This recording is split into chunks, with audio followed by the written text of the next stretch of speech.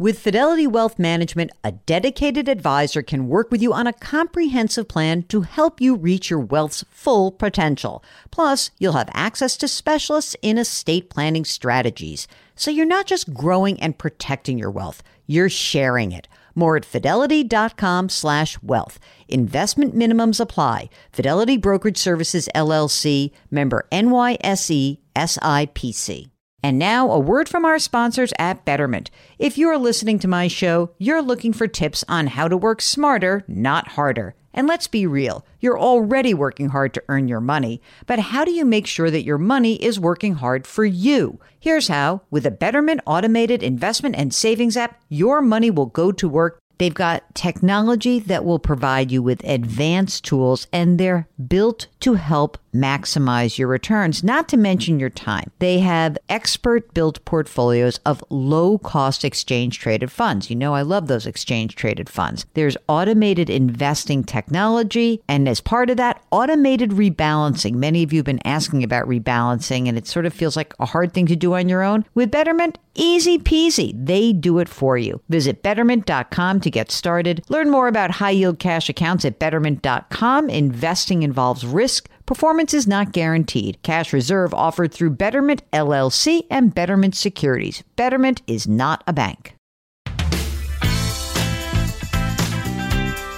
Welcome to the Jill on Money Show. It is Sunday, June 11th, and today we are airing a second part of our special video interview with Jeanna Smialek. She is a writer at the New York Times. She covers the Federal Reserve and the economy.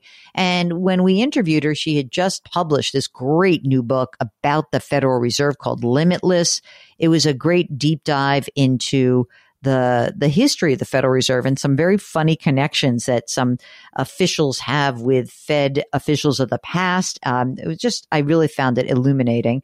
Again, this is an interview that you can watch in its entirety through our new service called Jill on Money Live. That's where you have access to quarterly live webinars and special bonus content like this interview with Jeanna Smialek.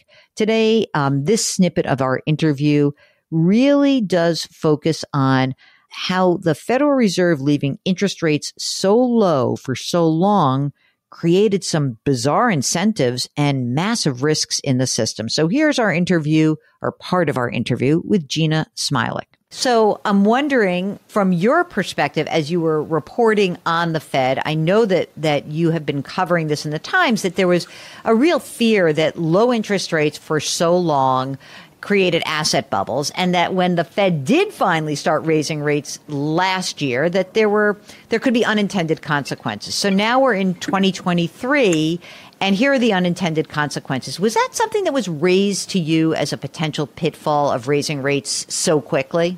Yeah, I think that this was a big concern. And I think actually when people blame the Fed for being slow to react to the inflation and being slow to diagnose the inflation, this is the main thing they will point to. It's not that, oh, had you reacted earlier, you would have definitely solved the inflation and we wouldn't be in this situation. Most economists won't tell you that. They don't think that's true.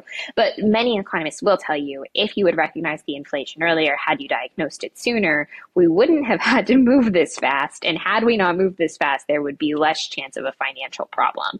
Because it is the case that when you adjust interest rates, all of finance is built on the back of those interest rates. And you can cause, it's one of those situations where the tide is going out and you're going to see who's swimming naked, to quote the famous expression on this. And so I think we're clearly at that moment now. It's the bank issues aren't all about interest rates, but certainly the one that kicked them off, the Silicon Valley Bank collapse, that was very much a bad interest rate bet and bad risk management that led to that bank's demise. So let's talk about that a little bit, because one of the other jobs of the Federal Reserve is a regulatory or supervisory role. So people are really now coming down hard on the San Francisco Fed, whose portfolio includes the Silicon Valley Bank, and that they missed something potentially, and that there is a real concern that Randy Quarles, the former head of supervision at the Fed, was instrumental in watering down some of the rules in 2018, and that really did contribute to this. What's your view on that thesis? Yeah, so I've been doing a lot of reporting on this, and I think that it is definitely the case that some of the changes that happened under Vice Chair Quarles' leadership could have potentially mattered in the case of Silicon Valley Bank. I think most fundamentally, those changes were a little bit soft and squishy. It wasn't the sort of, hard and fast changes he made to ratios or any of the specific rules that mattered. It was the changes he made to supervision. So he made supervision much sort of more rigid, much less discretionary. He took away a lot of the ability of individual supervisors who are in these banks to say like, oh, hey, like, I don't like what you're doing. If it didn't fit a rubric, that was much less likely. So I think that could have potentially mattered quite a bit. I think one thing that's a bit of a challenge here is sort of where you place that blame, because it has certainly become the attractive narrative to blame it on San Francisco Fed. But I think it's important to note that banking supervision is what the Fed calls a delegated authority, which means that it actually belongs to the Fed board.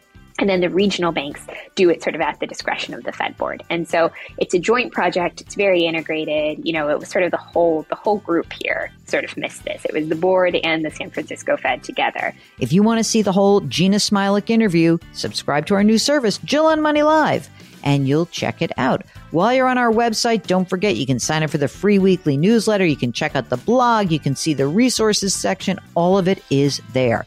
Lift someone up. Change your work, change your wealth, change your life. Thanks for listening. We'll talk to you tomorrow.